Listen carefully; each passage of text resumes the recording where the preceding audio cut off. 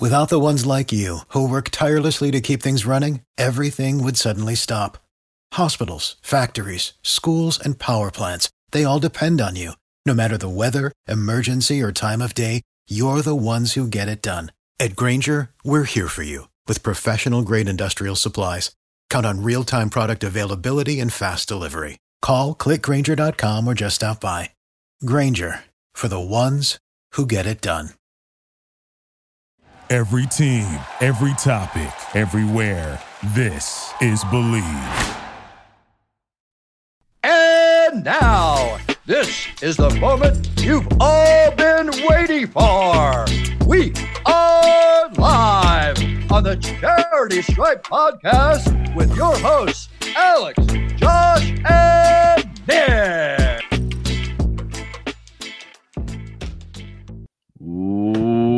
We're back, baby. It's Charity Stripe. It's free throws because they're free. Fisher, Tasabos, DJ, Nicky, Snacks, Crider's on the way back from San Diego. We will see him later for our Horns Up Talking Texas podcast. So do not be shy. Tune on into that. It'll be very exciting to recap what was a great season for our Texas Longhorns. I think it's important to say that. We could start in the college football playoffs. The Michigan Wolverines in overtime. We got a little free football yesterday. Won the Rose Bowl 27-20 over the Alabama Crimson Tide, stamping what was a very tumultuous season, but stamping it with a win. And they're heading to the national championship in Houston. Our Texas Longhorns fell short the last second to the Washington Huskies and the Caesars Superdome in New Orleans, which was, again, very disappointing. But, you know, we were before we hopped on, Toss, you said we got kind of worked, which is by and large the truth. And I think that game was a lot closer than it was. Before we get to our horns, we'll start with the Michigan-Alabama game. Yeah. And can we also just say Happy New Year to everybody? Oh, yeah. Happy New Year. Yeah. Belated Shabbat Shalom, you know, the whole song and dance. 2024. It's going to be a good year. I hope so. Where was the Bulgarian, that Bulgarian chick who died in 96, who she predicts a lot of, she's like, I forget, she's like, not a soothsayer. Nostradamus? Yeah. That chick. She does not have a positive outlook for 2024. And normally I would be like, all right, I don't believe this witchcraft, but apparently she called 9/11. So, which is also not something that I would, if I was her, I would be bragging about. Not a great resume builder, but she called that. She called the pandemic. So she's called some stuff. She has some worries about the financial crisis in 2024. She is optimistic that we will find some good cures for diseases. So I'm going to err on the side of that. That could be very positive, and that's my big wish for 2024. It'd be very nice for that to come to fruition. And in the meantime, we'll just talk sports. That's what we'll do, because we are not soothsayers and we're not predictors of the future. I was impressed by JJ McCarthy yesterday. I wasn't blown away by him. I didn't leave the game being like, all right, this guy is a bona fide first round pick. He's a real NFL talent, but I was very impressed by the way he came out and delivered in a really big game against a very tough Alabama Crimson Tide defense. Blake Corum had a solid game. Alabama, it became evident as the game wore on that they were pretty much Jalen Milroe or bust. They really didn't have – McClellan had a nice game, but he's not a real dominant force in the run game. If Milroe wasn't making a play, Alabama was not going to do anything on offense. And their defense, honestly, couldn't really do much. They had one sack to Michigan's 6. Like, Michigan's defensive game plan was really strong. And I think, you know, not to get into the other game that we're going to discuss with Washington, Texas, but – it showed that the defensive side of the football, yes, there was a lot of good offensive moments in both games, but the defensive side of the football, whoever was more dominant on the defensive side of the football made more plays, won the football game. And Michigan made some serious plays. They held him in overtime. Really bad play call by Saban to try to run it up the gut with Milroe. I don't know if that was a broken play because of the low snap. It looked like an RPO with the low snap. And then as soon as Milroe got the low snap, he kind of just he freaked a little bit and was like, okay, I can only do this with my legs. Mm-hmm. It wasn't a great play call.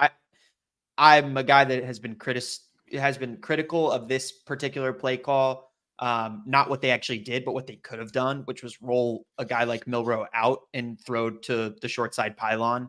I think they were on the short side of the field going right. So you would have rolled him out right, which is more favorable for a right-handed QB. I don't mind an RPO there. You have to at least give yourself an opportunity for him to tuck it and run if he needs to. But for both of these games, without getting too much into the Washington, Texas game, I felt like the victors, Michigan and Washington, really got to play the football that they wanted to play. They dictated the game.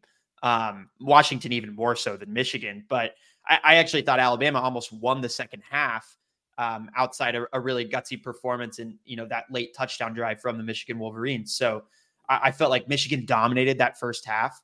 They had 5 of those 6 sacks in the first half. And yeah, I mean, what you said, I mean, this is what's going to be really, really exciting is, we kept saying in our Texas preview shows that if Texas can get to Penix, if they can pressure him, they can sack him, they can put him down on the turf. That'll make all the difference in him not being able to get the ball to the playmakers. They weren't able to do that. And he absolutely dissected him. So now I think, Michigan's strong suits are their edge rushers and their interior defensive line. I would say Texas's strong suit was the interior defensive line. So I'm really interested to see what Michigan can provide defensively to try and stop this incredible offense, high-powered pro offense, because you've got Penix, who's going to be a first-round pick now after the performance he just had in the semifinal. Without a doubt, he'll be a top 15 pick. And then you have Rome, who could be a top 10 pick as well. Should be. And you've got McMillan and Polk, who will at least be taken in by the end of the second round, if not higher, because of what they were able to do in the semifinal and throughout the entire season. And of course, I think for Polk, and we'll talk more about this on our Horns Up show, but the fact that he was a former Texas Tech guy who transfers to Washington, I'm sure that victory was a little bit sweeter for him. But yeah, I mean, I think after watching those 2 games, I think it's the 2 right teams. It doesn't feel like a 1980s, United States hockey team where it's like 9 out of 10 times they would have lost. They won that 1 out of 10 time chance. I think that, Michigan and Washington both beat Texas and Alabama, 7 out of 10, 6 out of 10 times. They weren't necessarily both favored, but they won and they're the better 2 teams. Yeah, I think that, well, first of all, we got to give a shout out to Blake Ruffino, AYS, hopping in our comments here, shouting out your mustache toss, which is proud and strong in 2024, carried it over from 2023. Glad to see you're doing it. Look, a lot of people went with the name brand in Alabama. A lot of people were betting Alabama, and that's generally, better's eye, take Michigan. And Michigan came out kind of shaky. I was like, oh no, here we go again. Alabama's about to steamroll them. But they got it together. They went to their brand of football. They were excellent defensively. They showed why they were 13-0 this season. They showed why they were the number 1 team in the college football ranking. Proved that Alabama was a really good team, should have been there. They kept up. But it showed that, look, Michigan was better than Bama, probably better than Georgia, who fell to Alabama. I know we were having some conversations at the bar with some Georgia fans, or one of our friends who was a Georgia fan yesterday who couldn't really rationalize why they hadn't made it. We had to explain to him that they lost the game that they needed to win, and prior years don't count for what the resume calls for this year. And then in the Texas game, which we could now kind of tailor into it, look, Penix came out and he came out strong, right? And he, again, like you're saying, showed that he's 23 years old. 24. I thought is he 24? Yeah, ESPN said he was 24. I thought that was also a huge difference too in both games. Was that the developed. Quarterbacks where McCarthy has been in a college football semifinal before, Milroe has not. Right? He has not played. He hasn't started. And same thing with Penix. He hasn't been to the college football semifinals, but he's been playing college football for a damn long time. And he came in. There was no rust that they had to shake off. Well, he's beaten Michigan at Indiana. He's beaten Michigan already, Michael Penix Jr. as a member of the Indiana Hoosiers. So we have the Hack City boys some chirping going on in the comments. I know they're so happy. And look, I think people came out yesterday, and this actually goes to our friend Blake Ruffino at AOIS. People came out yesterday and oh, Michael Penix Jr. should have won the Heisman. And I don't think that yesterday's performance should take away from what Jaden Daniels did this season, which was pretty special. And it's not his fault that the defense can't stop a nosebleed, exemplified by them giving up 31 points to Wisconsin, who is a pathetic offense. I think that Michael Penix Jr. did, however, prove people who were kind of doubting him, hey, I am a top 5 quarterback in the nation, top 3 quarterback in the nation. I should be a first-round pick. I should be the 4th quarterback taken off the board. I probably should be a top 15 pick. And Rome Odunze, like you're saying, he's a top 10 pick. He's probably the number 2, maybe, probably at the worst number 3 receiver behind Malik Neighbors. They have pros in the offensive line. And this team came out with a great game plan. They weren't shy. They were ready to play their brand of football. They knew that we had a young defensive backfield, which was our weakest point, and they exposed it. They didn't run like Dylan Johnson ran for 21 times for 43 yards. Our run defense, which is excellent, did what they had to do. Yeah. Aside from a couple big runs by Michael Penix Jr. Yeah, I mean, like, you runs, give that was it. You give Dylan Johnson the credit for on the goal line, being able to punch it in, because we've been in that position before where we had 4 opportunities from the 1 yard line and we couldn't punch it in earlier this season. Sure. So that's no slouch of a performance there. But as we far couldn't as score 4 chances in the red zone. Sorry to cut you, but we couldn't score 4 chances in the red zone. And you know what? I think ultimately, it was a lot of confusing moments for me in this game from the Texas side. First of all, 2 fumbles, you lose the turnover battle. That's kind of the game. I know they had 1 fumble, but you lose against a high-powered offense like Washington. You can't. They're going to make you pay opportunities. Yeah, they are going to make you pay. I was beyond puzzling, and then this is a small factor of the game, but hey, special teams count. I don't know why we had a guy with a broken hand returning kicks, and Keelan Robinson makes absolutely no sense to me. Especially when Blue came out and was like, thank you. Especially when Blue shout out, yes, look at this nice Jaguars led it to new live. We're getting a lot of love in the comments. It was very confusing why we had a guy with a broken hand returning kicks, especially when Jaden Blue came out, was returning kicks quite nicely. And then when push came to shove, our play calling at the end, when they kind of gifted us, a comeback, was very lackluster. And I think our play calling throughout the game was pretty lackluster. I know we were running the football pretty nicely. Quinn came out very, very dull. He didn't really pick up his passing game until the 4th quarter. The 3rd quarter, we were non-existent. That pretty much cemented, the Washington victory in my mind. And the Huskies through and through looked like the stronger team. I think you're right. These are the 2 best teams in college football. And the Washington Huskies not only did they look like the stronger team, but I think they look like the strongest team. And I'm going to, when we get to it, unless I have a radical just change of heart, I believe that they're going to be able to dictate tempo. They can go fast. They can go slow offensively. They can get the chunk plays, obviously, but they can also take their time with it. And I know that Michigan will be able to create more pressure on the edge and maybe present a few more problems for Penix. But I still think that the way that he's operating right now, how talented their offensive players are, in comparison to JJ McCarthy, who I know you were praising a little bit, but I thought it was a pretty pedestrian game for him. Honestly, I was better than I anticipated. I wasn't highly impressed by him. In how I was highly impressed by Penix, and the best players show up in the biggest moments. Penix with his legs too. Yeah, those 2 design runs that they drew up, which worked excellently for them. Also, his movement in the pocket too. He was elusive in the pocket. He shed a lot of stacks. He's a veteran QB. He steps up when he needs to. He never pre-plans too. I think that was a huge difference that I saw between how he quarterbacked the game in comparison to Quinn. Same, and in comparison to McCarthy and Milroe. Milroe's a little different because he's so reliant on his legs that he has to improv in that way. But Penix doesn't know who he's throwing to pre-snap. He reads the defense and he makes the proper read, and then he throws the ball and he releases it. And of course, his completion percentage and his accuracy yesterday was top notch, top level. Quinn, a lot of the times, I still believe is getting scheme looks that are resulting in open receivers, and he knows where he's going ahead of time. And I think that's why you saw that throw at the end. Again, I don't think either of us expected that we would be in that position where if we had scored that touchdown at the end, we could have won that game with an extra point by Burt Auburn, which of course is going in because Burt's an absolute automatic guy. He's a G. But, Quinn is like, okay, I need to get the ball to A.D. Mitchell. He's one of our playmakers. And he throws a little lollipop fade route to the back of the end zone, as opposed to reading the DB, seeing the soft coverage, seeing that A.D. has space in front of him, and he can throw a zip to that pylon and let A.D. go and get it. And I think if that happens and Quinn makes that assessment, we win that game and we're moving on to the national championship against Michigan. And so those are just the maturity things that I think Quinn will work on.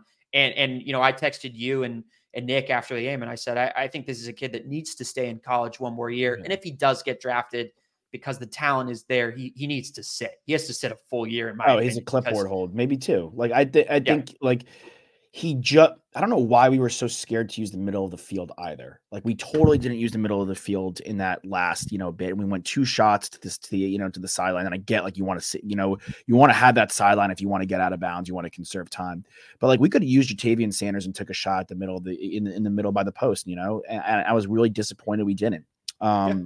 But Penix Jr. Great games though. Great games, man. That's look, that ultimately, that's what you want. That's what you're trying to do. I think they were worried about the FSU game, and I know guys sat, for Florida State, a lot of guys sat, and I don't think it would have been the case if it was full strength on full strength FSU versus Georgia. but that was a terrible, pathetic game. And I don't think the committee wanted that. And I think they made the right call with these 4 teams.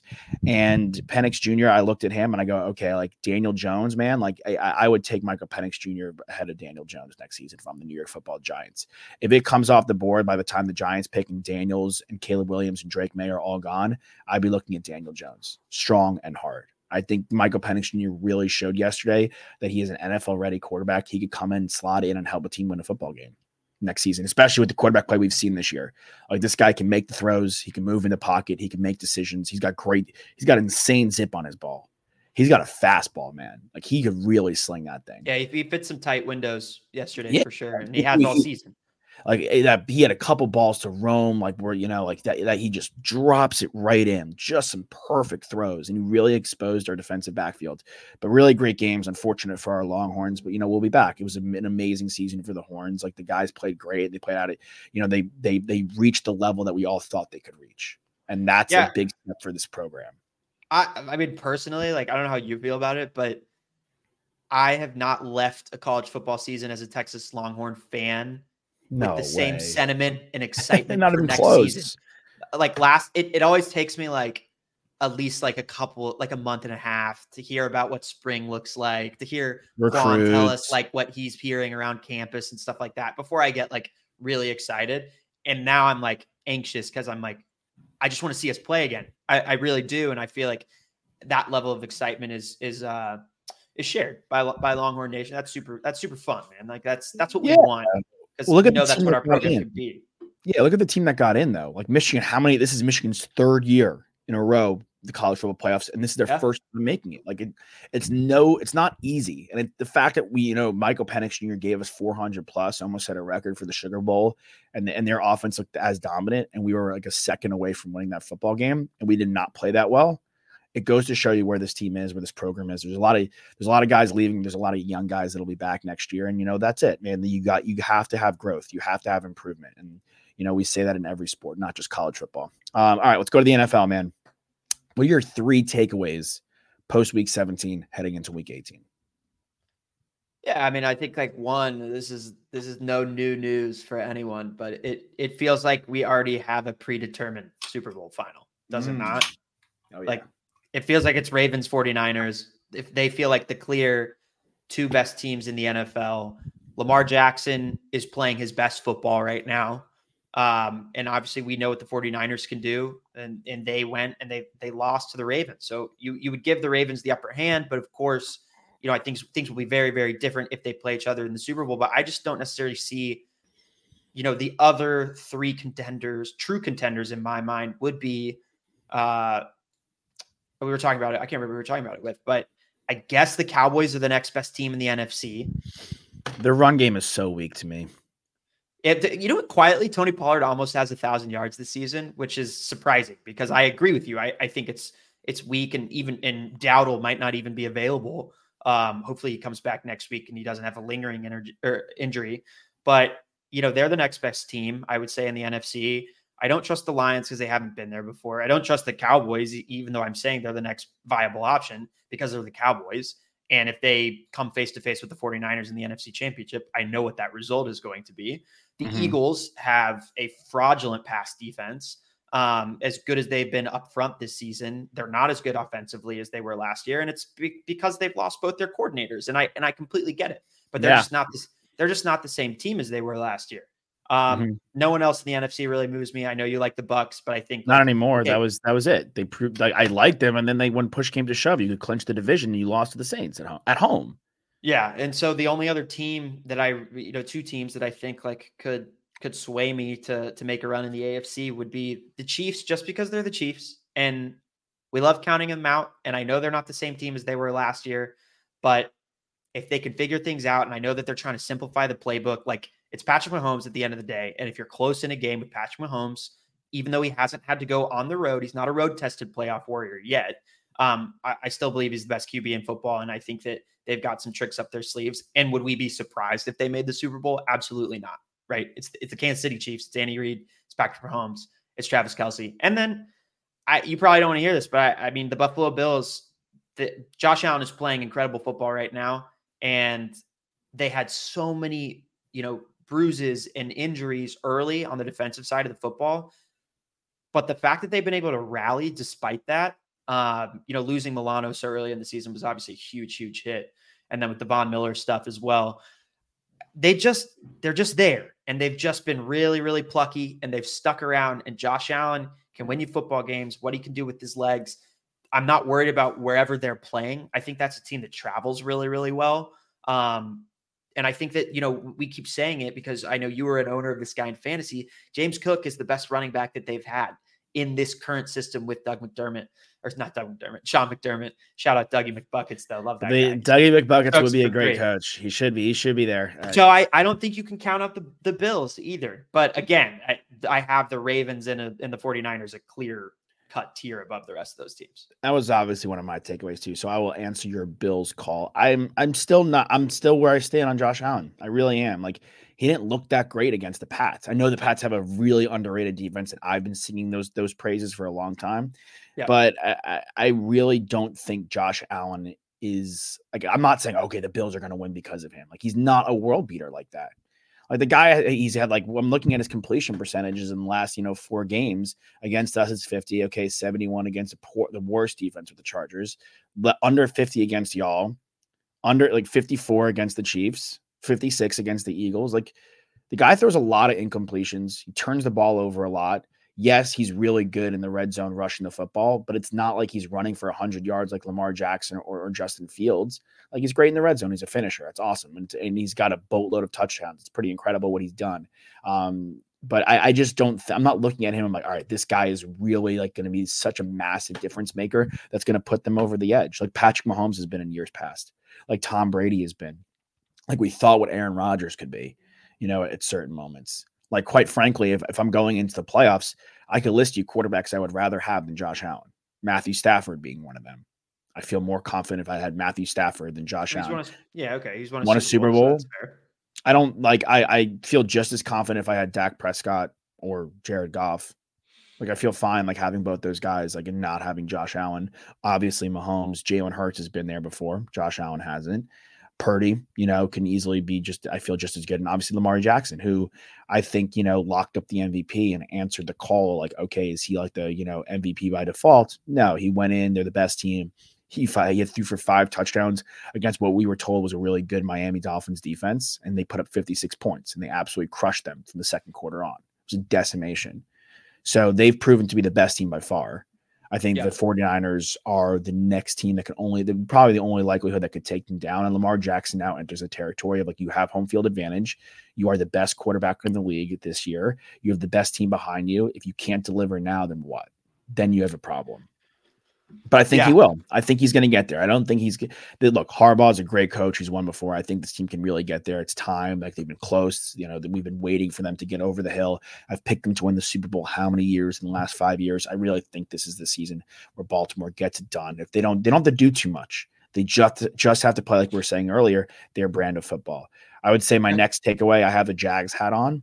I was just going to say the Dolphins, for me, can't be in that mix anymore. Because now not only have they lost Jalen Phillips, but Bradley Chubb is now out for the rest of the season too. Their pass rush is done. Horrible. It's another injury for Bradley Chubb in the ACL. Like, horrible injuries, but they lose to the best teams. Like, they lost. They lost to the Bills. We'll see what happens this weekend.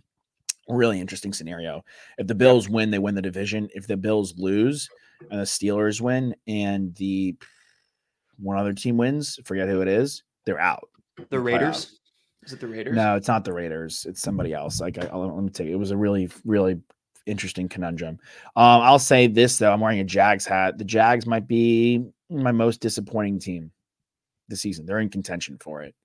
I really thought the Jags were going to take that massive next step up. And I thought they were going to be there with, like, let's say maybe not the Ravens where the Ravens are at, but like how we're talking about the Dolphins, and they're not. And Trevor Lawrence had a really disappointing season. Him and Peterson did not continue to gel like we thought they would. They did not build off their success. Like, okay, we took it to the Chiefs last year. We gave them a good run in the playoffs. We had an amazing comeback against the Chargers. They didn't build off that success. The division is pretty weak, and yet they still might lose it. Like the Colts with Gardner Minshew could win it. The Texans, who were, a rookie QB, a rookie head coach, they could win it. Like it's a very peculiar situation in Jacksonville, and they have a lot of looking in the mirror to do. I think once they get in the playoffs, they get bounced. Like right now, they have the Browns. Like that is the last matchup I think that they want. Like the Browns, like defensively, despite missing some guys, are really going to give the Jags a run for their money and really going to come into a place that's not that difficult to play in and put the hurt on them. So I think Jacksonville for me this season has been pretty disappointing. Yeah, I concur. We were probably just everyone collectively a little too hot on them after, they upset a Chargers team who, we've been banging the drum for the last 2 years about their head coach. And if you look back and you get kind of tantalized by what Jacksonville did to the Chargers, then you're kind of dismissing how we feel about the Chargers to begin with, right? Mm-hmm. With at least the Chargers team that was head coached by Brandon Staley. Yeah. And so I think, while Peterson has the experience, you mentioned a list of quarterbacks, and Trevor Lawrence, I don't even think was a thought in your mind in that consideration of who you'd rather have than Josh Allen. And so I think that, comparatively, we've seen the graphics, right, of Trevor Lawrence's stats compared to Mac Jones, and it's not that dissimilar. Do I believe Trevor Lawrence is a much better quarterback than Mac Jones? Yes, of course. But he is having a tough time. He's been solid this season, but not where you want him to be. I think, you got to point to who his head coach was his rookie season, and that does a lot to the development of a player, at least stunted where it could have been. And then this would have been even better of a year for him. I still think that there's good things ahead for Trevor Lawrence. And I think that, does this mean that they can't win if they get to the playoffs? Does this mean that they can't win their first round matchup? No. But are they going to the AFC Championship? No. And you certainly don't feel great if you're a Jags fan or you're the GM, you're looking at your team and you're seeing what Travis Etienne did for you this season, because you don't get that every single year from a running back. You don't. Mm-hmm. And you don't know how long you're going to get. You don't know how long he's going to be on your team. You don't know when the next contract negotiation is up, if he's going to go elsewhere because he can get a bigger bag. Like, you really just don't know. And he was excellent this year. He has been great this season. And, Ridley wasn't what you wanted him to be in his first year back. He had some moments, but the consistency wasn't there. First year back. I mean, he's a number 2 receiver. Right. That was just my thing, is like, do you have, Evan Ingram was the most reliable pass catcher on the team this year. So do you need a bona fide number 1 on this team with Trevor Lawrence? I think so. I think you're looking in the draft. I think like they're a team, depending on where they're picking, like depending on how the draft board falls. Like, look, they took Walker first overall, and he has 9 sacks this year. He's fine. They probably should have taken Aiden Hutchinson. They probably or Kayvon Thibodeau. Yeah. They have Josh Allen, though. You're talking about a wasted season. I'm not saying, look, they're going to go to the playoffs most likely. It's not a wasted season. But they have Josh Allen, who's 16.5 sacks, second in the NFL. Darius Williams at cornerback had an excellent year. I think he's top 3 in passes defended, and he was really phenomenal for them. So, they could go to defense. If I'm the Jags, I probably am looking at the board and seeing where receivers are falling. Like, if I can go up and get one of these guys, right? If I get a Keon Coleman from Florida State, who I really like, if somehow Rome Odunze is falling or Malik Neighbors falls out of the top 10, and I'm the Jags, I don't think they will, but if I'm picking in the early 20s and I can move up and get one of those guys to pair him with Trevor Lawrence, I'm doing that immediately. Yeah. If Devontae Adams is available, I'm giving up my first round pick for him. Like, I'm entering that mix because I think the Houston Texans will be there. And I think that's plausible. I think the Raiders could be in a position to, if they take a guy like Michael Penix Jr., they sell their pick. They sell Devontae Adams for a first and a third, maybe a future third too. They take a guy like Jalen Polk, who Penix has some familiarity with early in the second round, and they start to build around Michael Penix Jr. With Antonio Pierce as the head coach. I think Devontae Adams is out of there any which way, and I think the Jaguars should enter that mix. I really do. And then I think I will say, I know no disappointing team for you, but for them to make the playoffs 2 seasons in a row, which they need to do. Yeah, it's great. It's good for the franchise. And, that's a team that got to the AFC Championship. What was it, 2016 with Bortles? Mm-hmm. But that defense was tremendous. Epic. If they can sustain getting to the playoffs 2 years in a row, do it again next year, win the division next year, 3 years in a row, like you're in the right direction. You're doing good things there. Peterson is the right hire. It's just, I agree with you. We thought that going into the season, they might be kind of a dark horse Super Bowl contender. And I think that it's just apparent that they're not quite there yet, unfortunately. Yeah. And I will say this on the last bit of the Jags, I'll get to your other takeaways. I think that the division is not going to get any easier, and that's not even a hot take. Like if this is what Stroud and D'Amico Ryans are doing in year one, look out. Gardner Minshew and the Colts, Gardner Minshew could be a starting quarterback somewhere next year, but they really don't have their difference maker in Anthony Richardson. Will Levis has shown some nice flashes, and we all love Vrabel as a head coach. I think this is the worst the Titans can be. So I think this division is going to get a lot harder, and this was a really big year for the Jags to put a stamp on this division, and they didn't do it. Yeah. Yeah. I mean, I just maybe a takeaway, more so looking forward to next season, but the future is like somewhat bright in Arizona, I would say. Like, I like their head coach. I like their head coach. I like him more than Cliff as far as long-standing, a real like leader who knows what he's doing. Learning from that Eagles system, obviously, I think boded well for him being under Sirianni, who I think has done a really good job as the Eagles head coach in his tenure there. Kyler is a guy, he's a QB that I'm going to say he's in my, like, you can win with category right now. I don't think he's going to win it for you, but he needs to do more, but I'm really liking the fact that he came back from his injury, wanted to play, is going out there and not just mailing it in.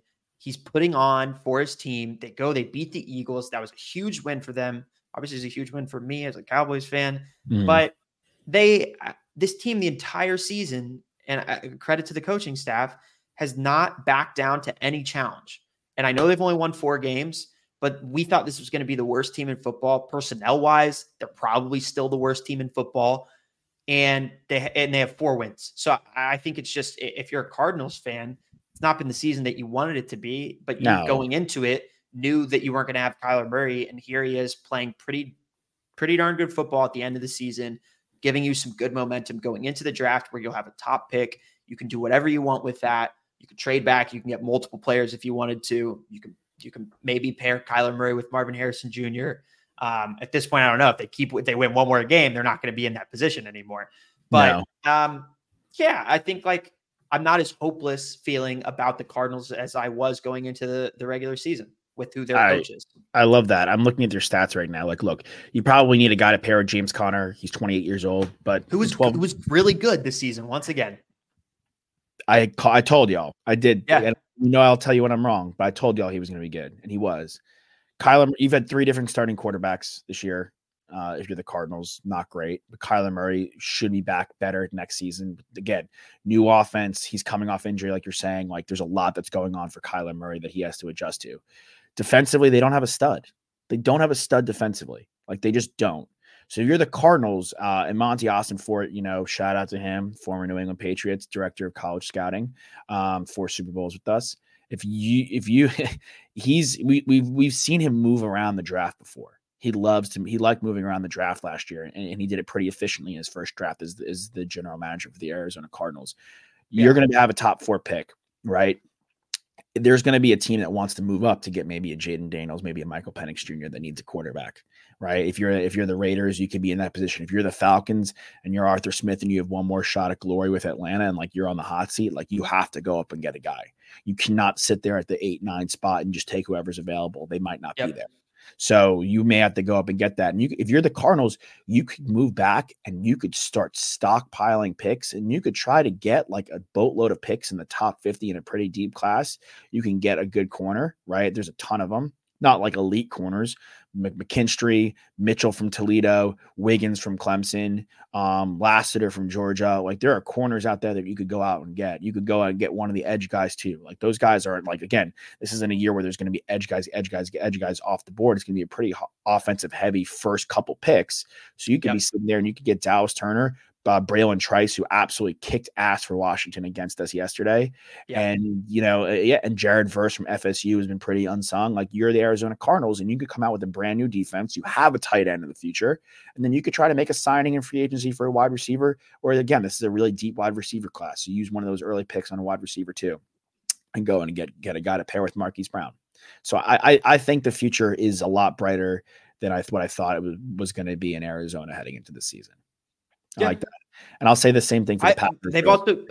Michael Wilson has been good for them too. He's he's a good maybe wide receiver too. We'll see how his career pans out. And you've got three. Rondale there. You have a three. Still gadget. Yeah. Yeah. You have some stuff. And Trey, like McBride, who you didn't name, but sorry, they're tight end number one. Yeah. I'll my last one, and then we'll go to NBA to close out. I'll apologize to Jordan Love and the Packers. They didn't do enough for me though, because I wanted that T-shirt bet. I'm going to owe you a T-shirt at the end of the season because I did say that they were going to win the division, and they got relatively close actually, which was pretty impressive. I was out on him because I think like for being in the league so long, you have to be better than you were. But at the end of the day, I was pretty impressed with how he's been with a very in and out, wide receiver group. Guys injured. No one's a real number one. I think Reed's pretty nice and pretty fun. He can be a good number two. They need to replace Bakhtiari finally for the franchise at left tackle. So that's probably where they're going to be looking in round one. Again, it's a strong offensive line class, I feel. So I think and a strong receiver class. So they can really do some damage if you're Green Bay. But I was really impressed by Jordan Love this year. And I owe him an apology. That's my last takeaway. I saw a side-by-side graphic that said that Jordan Love has one season where he's thrown more than 30 touchdowns with no receivers named Rob Gronkowski and Randy Moss.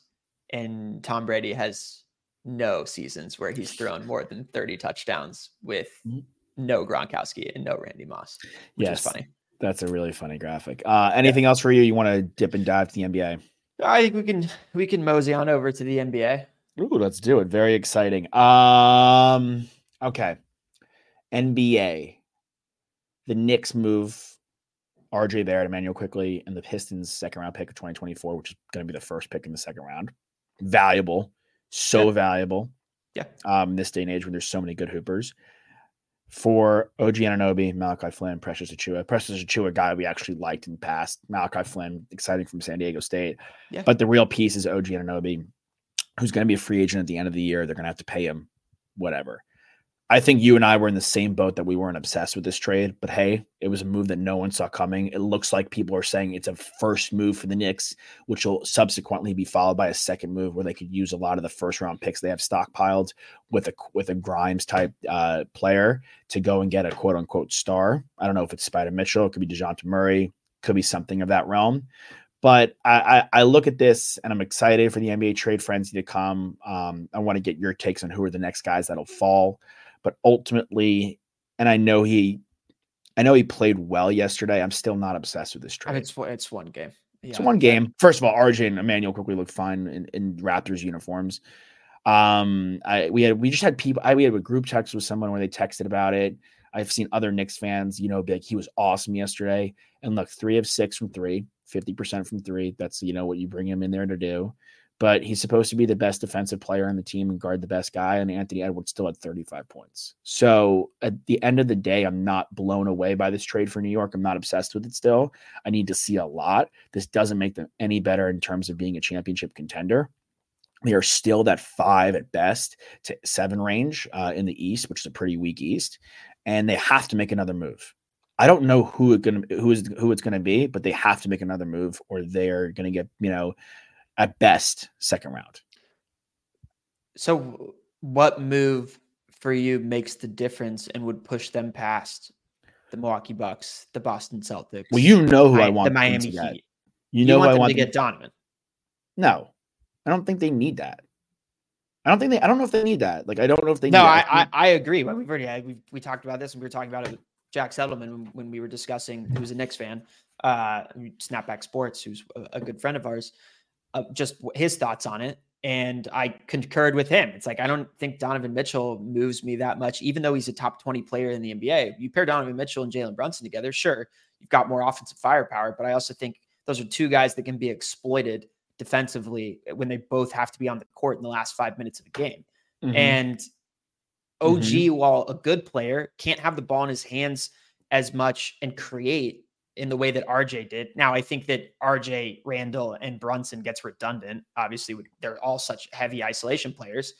But offensively, OG is a supplementary piece. He's a 3-and-D guy, right? He's going to sit in the corner. He'll crash the offensive glass. He's a really good rebounder. Obviously, he's huge. He's got a crazy long wingspan. But he's not going to create off the dribble and break guys down as a secondary scorer from the wing. Mitchell will do that. Mitchell will give you 30 points in a game. He will give you 40 points in a game, in a playoff game, especially. We've seen him do it time and time again in Utah, in Cleveland, in his 1-year stint there, and going to his second year. But I know that he doesn't want to stay there long term. So it's a viable trade option. I think Murray maybe is a better fit, I guess, for like long-term winning. Because defensively he's a better fit. He's a playmaker. Right. And he can shoot and he can play off ball. He's learned to play off ball with Trey, and he can also run the second unit if you want to pull Brunson, so you don't have to play that guy 40 minutes a game. But he still isn't enough to move me. Well, you have to get Capella in that deal too. In my eyes, I mean, you have to somehow get Capella on that deal to shore up, because the Knicks are still very thin in the front court. I think RJ wasn't working there and we've, heard a bunch of different reasons, but I think I like your positive reason for why he wasn't working there the other day, and that, he's really great moving fast pace. And I think him and Scotty Barnes and him and IQ together in Toronto, moving quickly, no pun intended, I think is going to be really beneficial for his career to like jumpstart. Not necessarily, yes, him being back home in Canada, sure, but we've seen how he can be like in a fast paced situation. We've seen him have also just not in New York, right? With the massive New York microscope on you. They're just a slow moving team. They are. Their offense is slow. Like Randall and Brunson together, they're not pushing the pace. They're not fast paced. They're breaking down slow, which works for them. But I'm with you. I think the Jazz are in a place where they can keep marking in. I think they're like a pretty decent franchise, and they bring good guys in. Like Keontae George looks like a really strong pick so far. Like, and he's been like a nice piece. And I'm not saying he went later than he should have, but again, like if you're picking, I think he went 21st. Like that's a really good snag if you're the Jazz.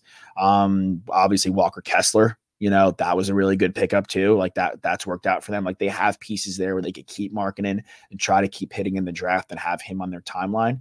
But if I'm New York, I think that would have been a really guy. He has the length. He doesn't need the ball in his hands all the time, but he can shoot. He's like a real scorer. He's a 25 points per game scorer. You add that with Brunson, who's scoring 26 points per game, and all of a sudden that makes the world of difference. If you have to give up Julius Randle, I would consider it. I think Markkanen is a potentially better player and maybe a better fit with Brunson than Julius Randle is. No, he definitely is. Offensively. I just don't see the Jazz doing it. I don't see the Jazz doing it, and I also have a feeling that the second move that the Knicks want to make is a move that they can guarantee Randle still is on the team at the end of that move, right? Where you have Brunson, Randle, OG, and another guy. But it's who are you giving up in that case? If you're getting Donovan Mitchell, or if you're getting whoever, if you're trying to get DeJounte Murray and Clint Capella, like, are you giving up then Robinson and Hartenstein? In which case, like, where you're going to have to lose some amount of depth that you have in a move. Robinson, like I would give up Robinson. And I know like he, up until this point, has been healthier than typical. He's a really good player, but he's out for the rest of the year. So it's depth that's non-existent at the moment. Well, you might not. No one might want him then. Sure, right? He might not be. You've lost an important trade asset, which I don't know. I don't know what their options are. I haven't like gone to the drawing board, hardcore like trade machine, and been like, because I don't necessarily think it can be done through a trade right now. I don't think like there's a cure-all that makes the Knicks contenders with a move that is within the bounds of what an actual NBA GM would do. I think the worst thing that could have happened for the Knicks is the Clippers being good. If the Clippers with the Harden experiment was a disaster and they were falling in the rankings and they were like where the Warriors were right now, 2 games under 500 on the outside looking in from the playoffs, I think Paul George, Kawhi Leonard was a viable option. And I think one of those guys takes them to the next level. I really do. That's the kind of guy you need if you want to compete with Boston, Milwaukee, and I guess Philadelphia, but really Miami. Like Miami, they just have that. I don't know if Miami can win the title at the end of the day. Like, I don't know. Like, if they couldn't do it last year against Denver, like, and they really didn't put up that great of a fight, like, I don't know if they can do it, but they've gotten there time and time again, and they just continue to churn out guys who are contributors. You have 2 stars, and then you have another guy who's not a star, but a really good offensive player in Tyler Hero. And then you have a bunch of dudes like Duncan Robinson back, Jaime Jaquez, who we sung his praises on another show. Like he's in the mix.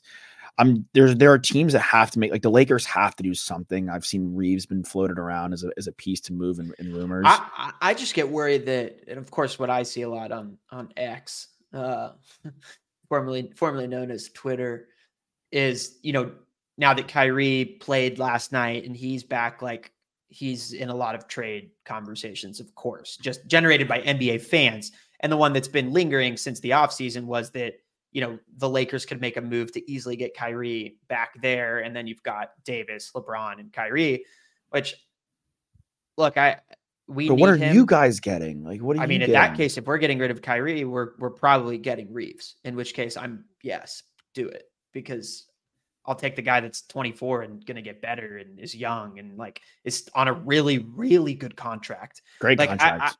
I just think that, and then we'll get someone else too. Maybe we get Vando in that trade, whatever it is. Like, I'd be down for it because of the depth of personnel. But I also think that like the Lakers making a move, like a big move, doesn't make a ton of sense to me, because I think that outside of moving D'Angelo Russell, which like you're not going to get a massive haul for him. Not going to get. He has to be part of you bringing somebody in. You're right, but whoever the Lakers are getting, it's likely not going to be an all-star, in my opinion.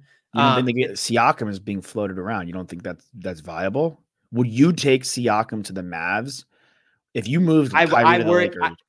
It's hard to say no to Pascal Siakam because he's at times an All-NBA player.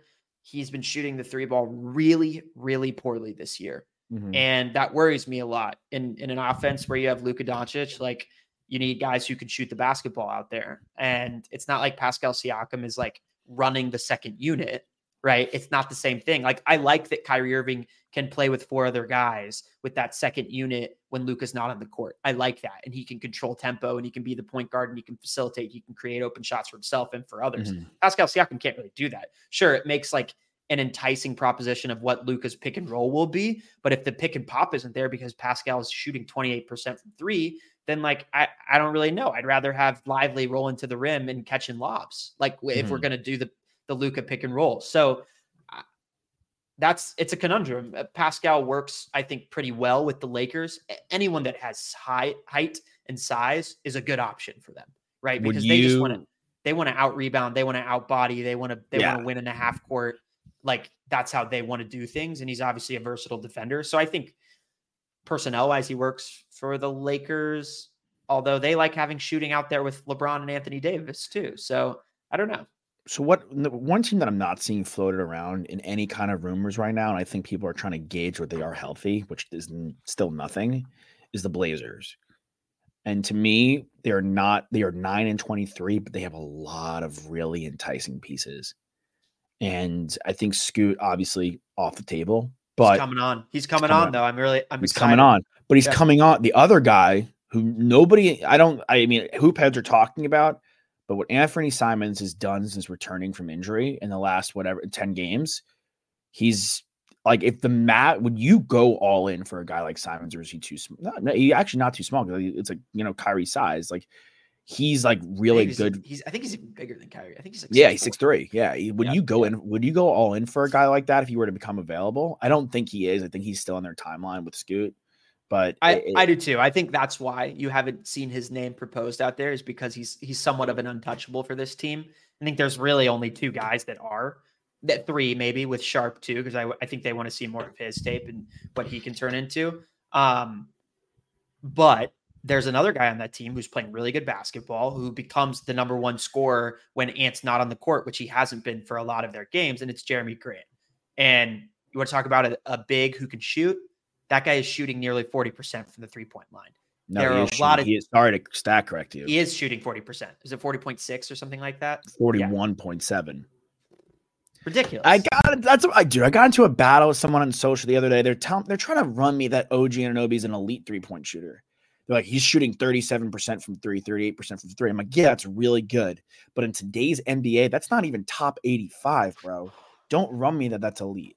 Don't do that. Don't try me that's an elite. And I hate crap on OG. I just really didn't love that trade, because you have a guy like Jeremy Grant right here who plays good defense and is a real scoring threat.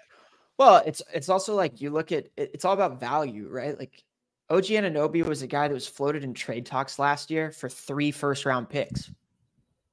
And I thought that the Raptors actually got good value out of him, but I thought that the hype around that was always way too far-fetched. Like Ridiculous. if the Warriors get really desperate, guess what? Someone might be able to get Andrew Wiggins for next to nothing. And the guy is basically the same player as OG Anunoby, and at times has been a better basketball player than OG Anunoby. So Sure.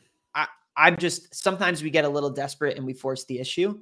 I like that the Knicks got Malachi Flynn in that trade, and I like that they got Precious Achiuwa, who can't be a starter because of his size, but is a good energy guy off the bench who could have, over the course of his NBA career, a Trez Harrell type career potentially. I like it. I don't know, man. I think Jeremy Grant should very much become a name that everyone is talking about and desiring to bring onto their team. That is a difference maker for a lot of teams. If the Lakers were able to get Jeremy Grant, watch out.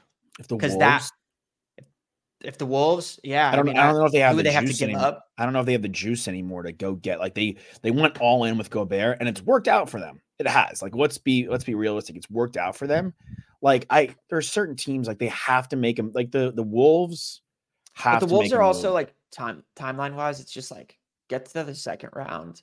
Let Anthony Edwards have like a couple of epic playoff series. Maybe you get to the Western Conference Finals, and heck, maybe you get all the way there, and it's valuable experience. Like I don't think you need to shake things up because they're going so well for this team right now. Like just stay the course. I not anything drastic like that, because Jeremy Grant, you're mixing something up, right? You're getting rid of Kyle Anderson. You might have to get rid of McDaniels. Like someone is a few key pieces right now. You might have to get rid of Naz Reid, who like. No, I tell you, if I'm the Timberwolves, I don't want to get rid of Naz Reid. That's for sure. He's a 6 man of the year candidate. Can I give you, before we rock and roll, one more team that I think should be watching NBA trades? Brooklyn Nets. Okay. I think the Brooklyn. There's no one on that team that's untouchable, and there's a lot of value there. There's no one on that team that's untouchable. I don't think they're gonna trade Bridges, but he's 27. He's not that young. Like he's 27 is young, but he's not 24 like a guy like Simons is.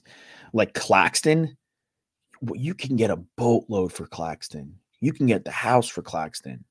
And that's great return on your second round pick. You can get a lot from Mikal Bridges. Look what the Raptors did as well as they could for OG Anunoby. Mikal Bridges like craps on OG, and I know I'm crapping on OG Anunoby, but Mikal Bridges is like what you wish he was. Like realistically. Yeah. I mean, like the Thunder making a move for Claxton would be really about to say that, dude. Like you get that backup again. You have Holmgren and Claxton spelling each other throughout the game. You don't miss a beat. Like that could be the difference between the Thunder, like, getting bounced earlier than they should and going to the Western Conference Finals. Yeah. No, I like that move a lot. I don't think Claxton's incredible, but he's a good rim runner, a good rim protector, and a good rebounder. So excellent shot blocker. Yeah. He's a good player. And really good positional value there, and a great guy to pair with Chet. I mean, he's a guy that a lot of teams could just he and Capella, right? Like you already mentioned Capella, but it's like both those guys are very valuable on so many different playoff contenders. I'll just say though, the last thing on the Jeremy Grant and or Pascal Siakam to the Lakers, if that were able to be a move that was viable for them, that size, them, the Timberwolves, and the Nuggets, it's been a long time since we've had 3 playoff contenders like that with that much size. And it's obviously, the league has taken notice, and a lot of these GMs are trying to do what they have to do to compete against Giannis, against Embiid, against Jokic. Even if you want to talk about teams like the Maps, like our point guard is 6'8", right? Like he's huge. You spend a lottery pick on him, like a non-offensive big that's 7'2". Yeah. So size is back for sure. Rockets. Sorry, I had something in my throat. Yeah. There's just a guy. Jalen Green's an interesting guy for them to potentially be on the block if they want to send him elsewhere to get more win-ready guys right now. I would swap opportunity. I would swap Green for Bridges if I could. Yeah. If I could do that. I'm just want to throw that because that kid Alperin, pretty. The Charizard meme or whatever it is, and like Charmander, like him as like the youngest one. Like I think it's him, Sabonis, and then Jokic. It's just super hilarious. All right, Toss. Happy New Year, everyone who's viewed and listened. Happy New Year, Fisher Tosopoulos. We'll see you guys next time. Tune into Horns Up. Talking Texas coming later. Riacha, we love you. And now, this is the moment you've all been waiting for. We are live on the Charity Stripe podcast with your hosts, Alex, Josh, and Nick.